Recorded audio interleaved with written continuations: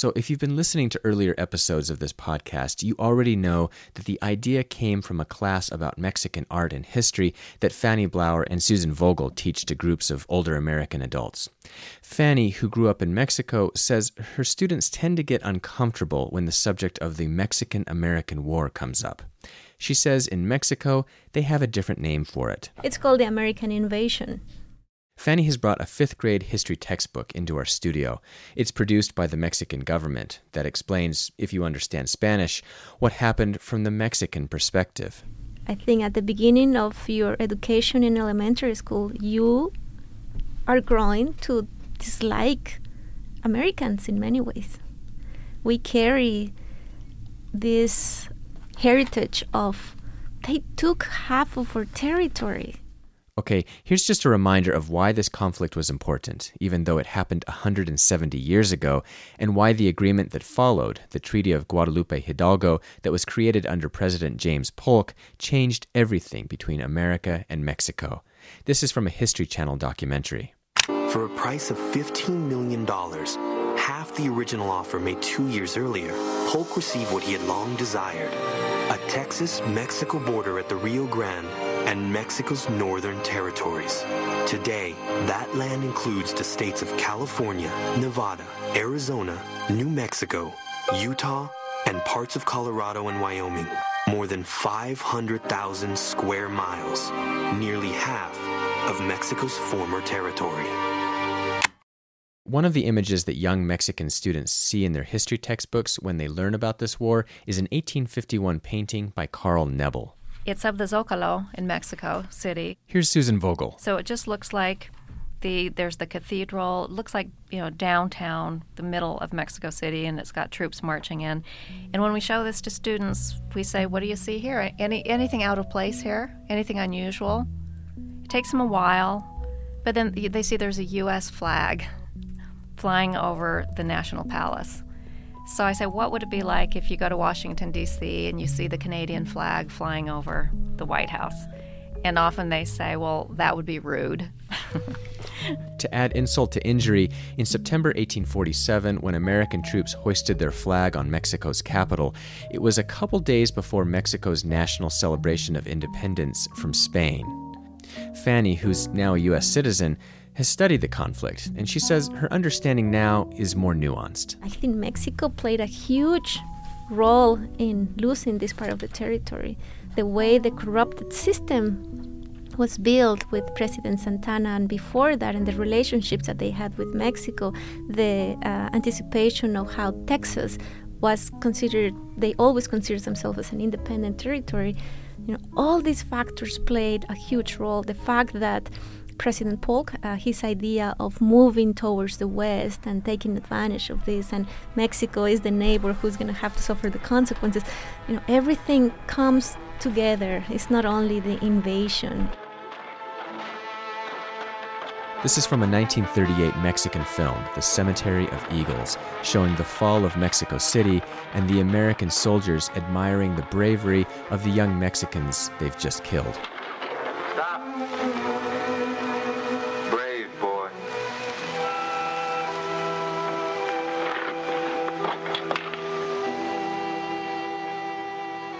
I'm Ross Chambliss. This is Nuevas Voces, Part 8.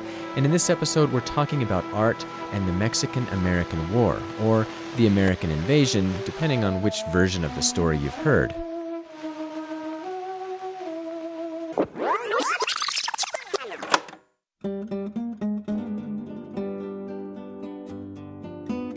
Today in Mexico, that particular American invasion, there were actually several, is remembered with a national holiday, September 13th. They even have a national monument to mark a decisive battle. As part of the battle that was going on in Mexico City when the American troops arrived, there was a big battle going on the hill of Chapultepec. As the story goes, as the American soldiers closed in on the city, there were half a dozen teenage Mexican boys who fought to the bitter end, and one of them wrapped himself in the Mexican flag to save it from being captured and threw himself off the edge of a tower to his death. This story of the Niños Héroes has become kind of a legendary. I found a lot of material that is extremely controversial in terms of how this concept of these heroes, these boys, have been politicized throughout the history of Mexico. The Monument for Niños Héroes, or Child Heroes, celebrates Mexican bravery and sacrifice in a war that they lost. They even hold annual reenactment ceremonies that you can see on YouTube. Día de los Niños Héroes. Este episodio de la historia de México ocurre en el año de 1846, siendo presidente de México Antonio López de Santa Anna, durante el cual The Niños Héroes represents the idea that Mexico's identity is based on fighting off invaders. And we don't think about that at all here. If I think about the cultural identity that I grew up with, it was celebrated in an American holiday every July 24th. That's Pioneer Day in Utah, the day Mormon pioneers settled in Salt Lake City. And every year in the Days of 47 parade, a group of men in period costumes and muskets marched down State Street as the Mormon Battalion. That was a group of Mormon soldiers who went off to join the war against Mexico.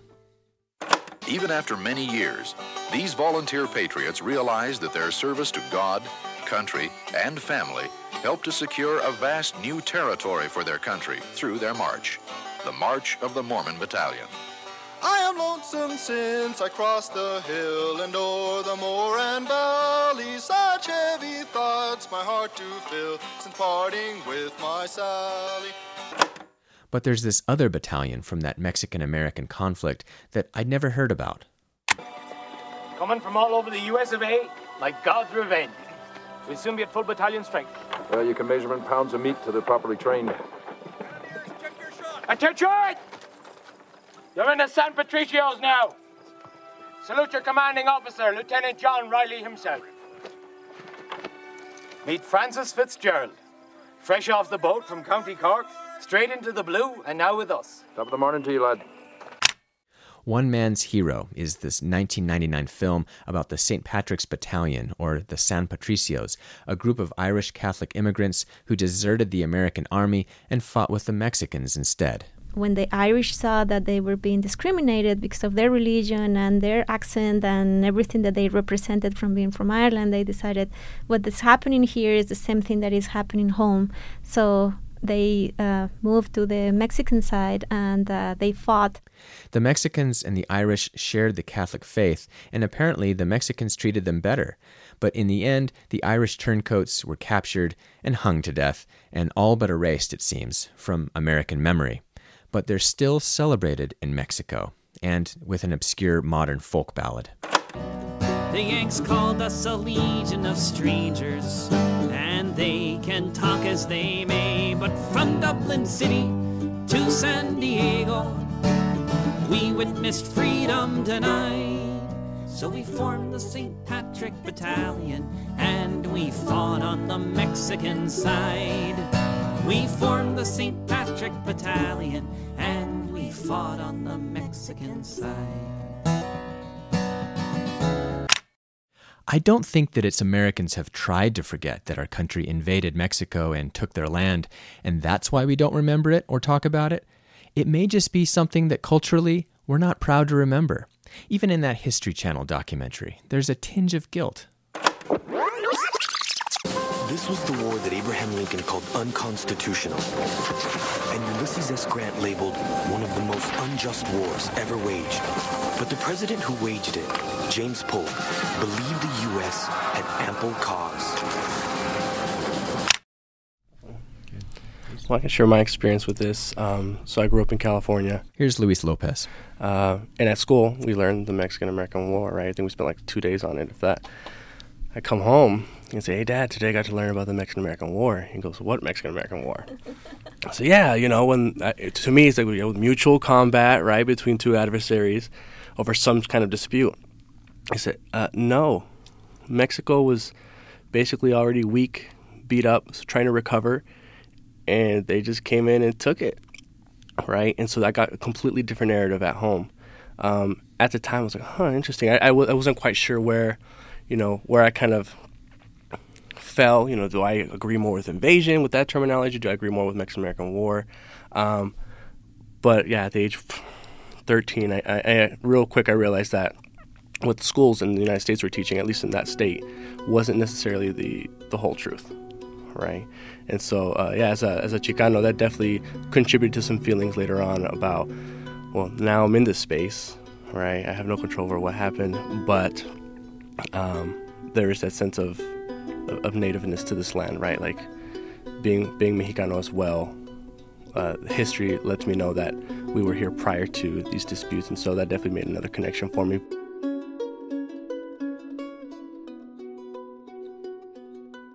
This is Susan Vogel.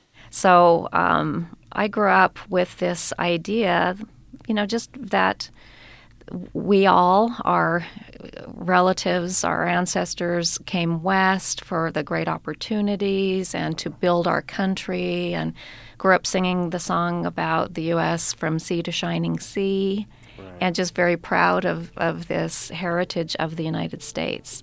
We definitely learned that during this expansion there were some terrible things done regarding Native Americans.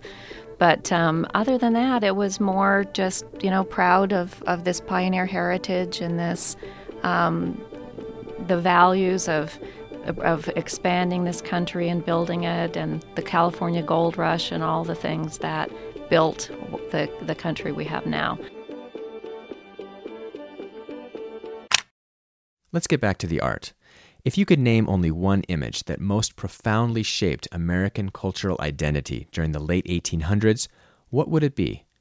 It might be this one. It's pretty commonly found in American history textbooks. It's called American Progress. It was painted in 1872 by John Gast. It looks huge. And when I first looked at this, I thought, it must be like a mural. It's so powerful. In fact, it's small. It's only 12 inches by 16 inches. But it's been reproduced many times. It was commissioned by a publisher of a fashionable Western travel guide and reproduced extensively in magazines and as a poster. It's often called the Manifest Destiny image. It's a rectangular painting of an imagined landscape of the American West. There's movement in this painting from right to left, mainly because the main subject of the painting here is this blonde, white-skinned, scantily clad, angelic image floating through the air from the light on the right to the darkness on the left. This angelic figure lady is holding a book in her right hand. And on the left hand, she's trailing behind her wires. So this would be telegraph wires, or it could be Google Fiber. I don't know. It represents the expansion of technology, I think. Below this floating woman, railroad tracks are being laid, horse-drawn stagecoaches are driving forward, and white European people are in the forefront, advancing westward towards the left side, which is the dark and cloudy and foreboding western frontier. And on the edge, we see Indians and buffalo and other wild animals being driven out. I think this also is very symbolic of the lens in which history is written, for me personally. Text throughout schools, throughout the different curriculums, kind of portrays history in this same way. And we see it from elementary all the way up to high school, where settlers are kind of seen as heroes and doing the work of God. And they downplay the atrocities that happen to Native peoples. And so with this image, this woman looking angelic, heavenly, she doesn't look menacing or aggressive. She's just gracefully kind of gliding over these people down here, kind of protecting them, and it almost seems like naturally the Native Americans and these animals are kind of, on their own, just kind of going away, getting out of the way, and that's not really how things went down.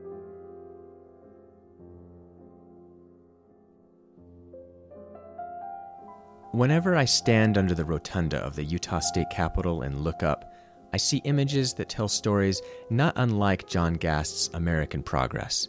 These large public murals tell the state's official narrative about this place. Most of the mural panels depict an industrious group of pioneers, their skin as white as mine, intrepidly building a new home out of the wilderness. In one panel, a group of men are planting an American flag atop Ensign Peak. But what interests me most is a single panel showing the backs of 4 brown-skinned, Mexican-looking men wearing sombreros with a donkey. Next to them stands 2 Spanish missionaries, and next to them, a solitary Native American man, standing almost pushed out of the frame. Each of these men are lumped into the same panel, even though they inhabited this land at completely different times. They're all looking out across the horizon towards Utah Lake. I wonder what they're thinking. I wonder what stories they would tell about this place. I wonder if they saw those white pioneers as illegal immigrants coming into Mexico.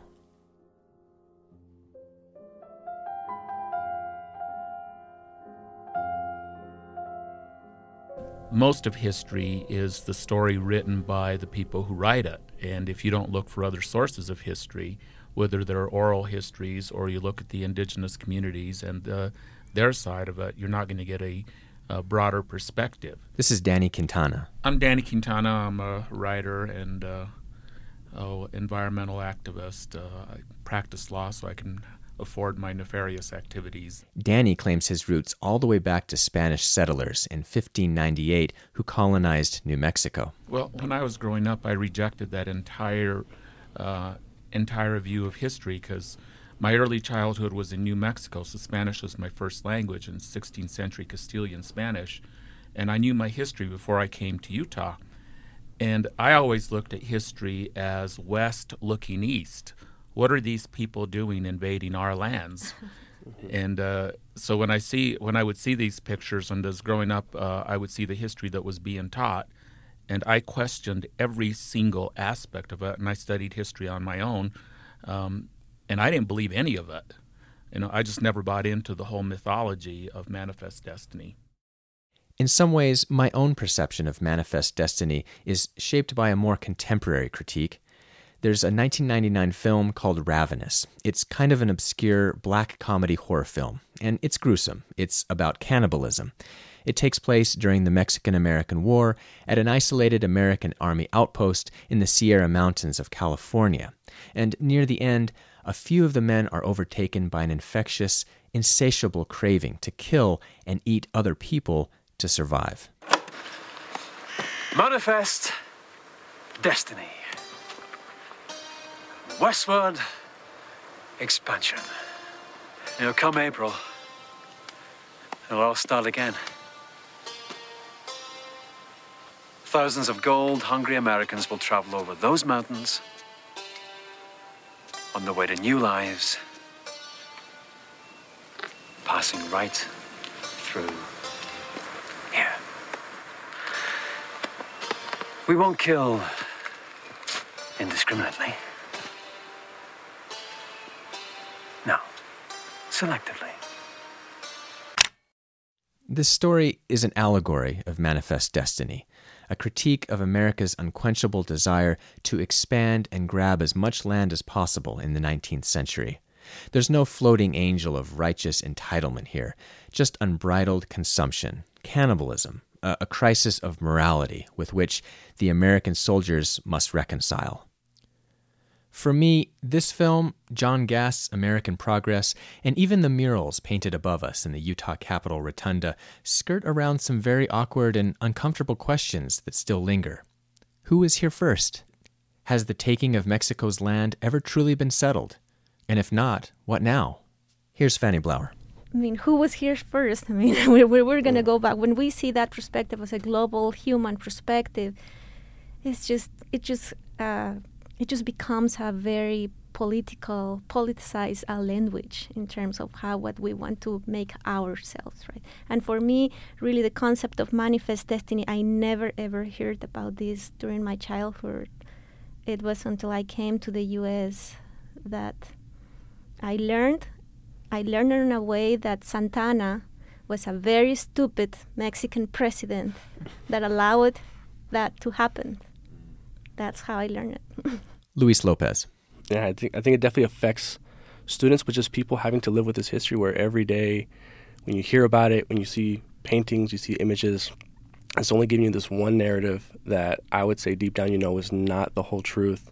and it's portraying sometimes your people. I identify with my indigenous ancestry. It portrays us in a certain way that definitely doesn't contribute to your self-esteem, your self-image. You kind of internalize these things, and so I definitely think we ask ourselves, what effect does it have on students, but also just people in general.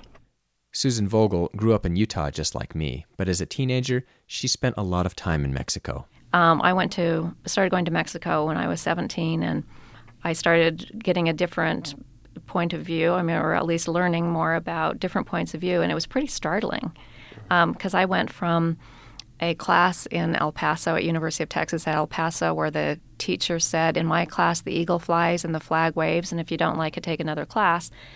Then I landed in La UNAM, National University of Mexico City, where I was learning about things I'd never heard of in Mexico, socialismo, marxismo, comunismo. Suddenly my mind exploded. I thought, oh my gosh, I get to learn about all these things throughout the world. And it was a huge, huge and exciting thing to learn about different countries and cultures. But what this hit me personally when I was married to a Mexican, had a baby who's half Mexican, and we would bring her grandma up from Mexico City, and I would say, welcome, bienvenido a Utah, welcome to Utah, and she would say, which you stole from us.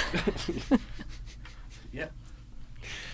So I thought, what? I knew intellectually, the history, but I didn't realize it was so alive. I recently read an article about NAFTA and all the things going on politically now, and you can't negotiate a trade agreement unless you understand the role of history.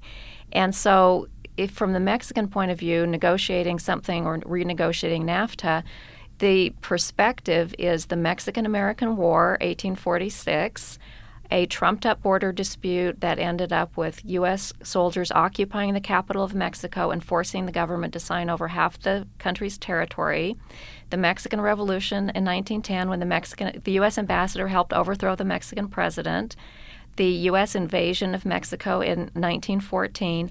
All of these historic events are very relevant to the current situation. And it quoted the U.S. ambassador to Mexico saying, Mexicans live their history every day.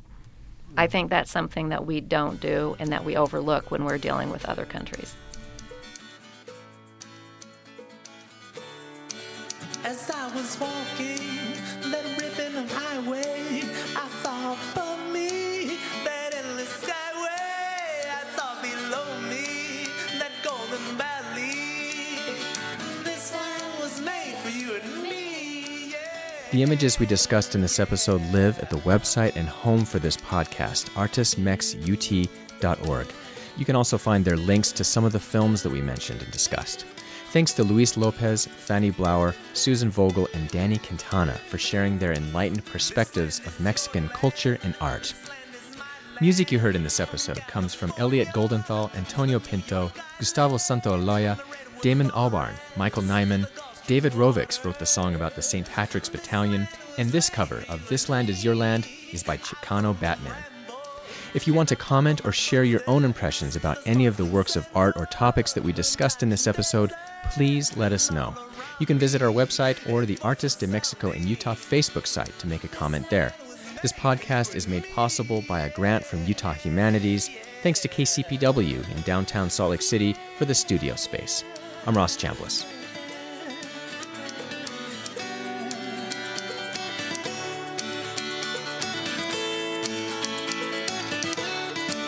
No existe nadie que pueda pararme por el camino de libertad. No existe nadie que pueda hacerme volver esta tierra.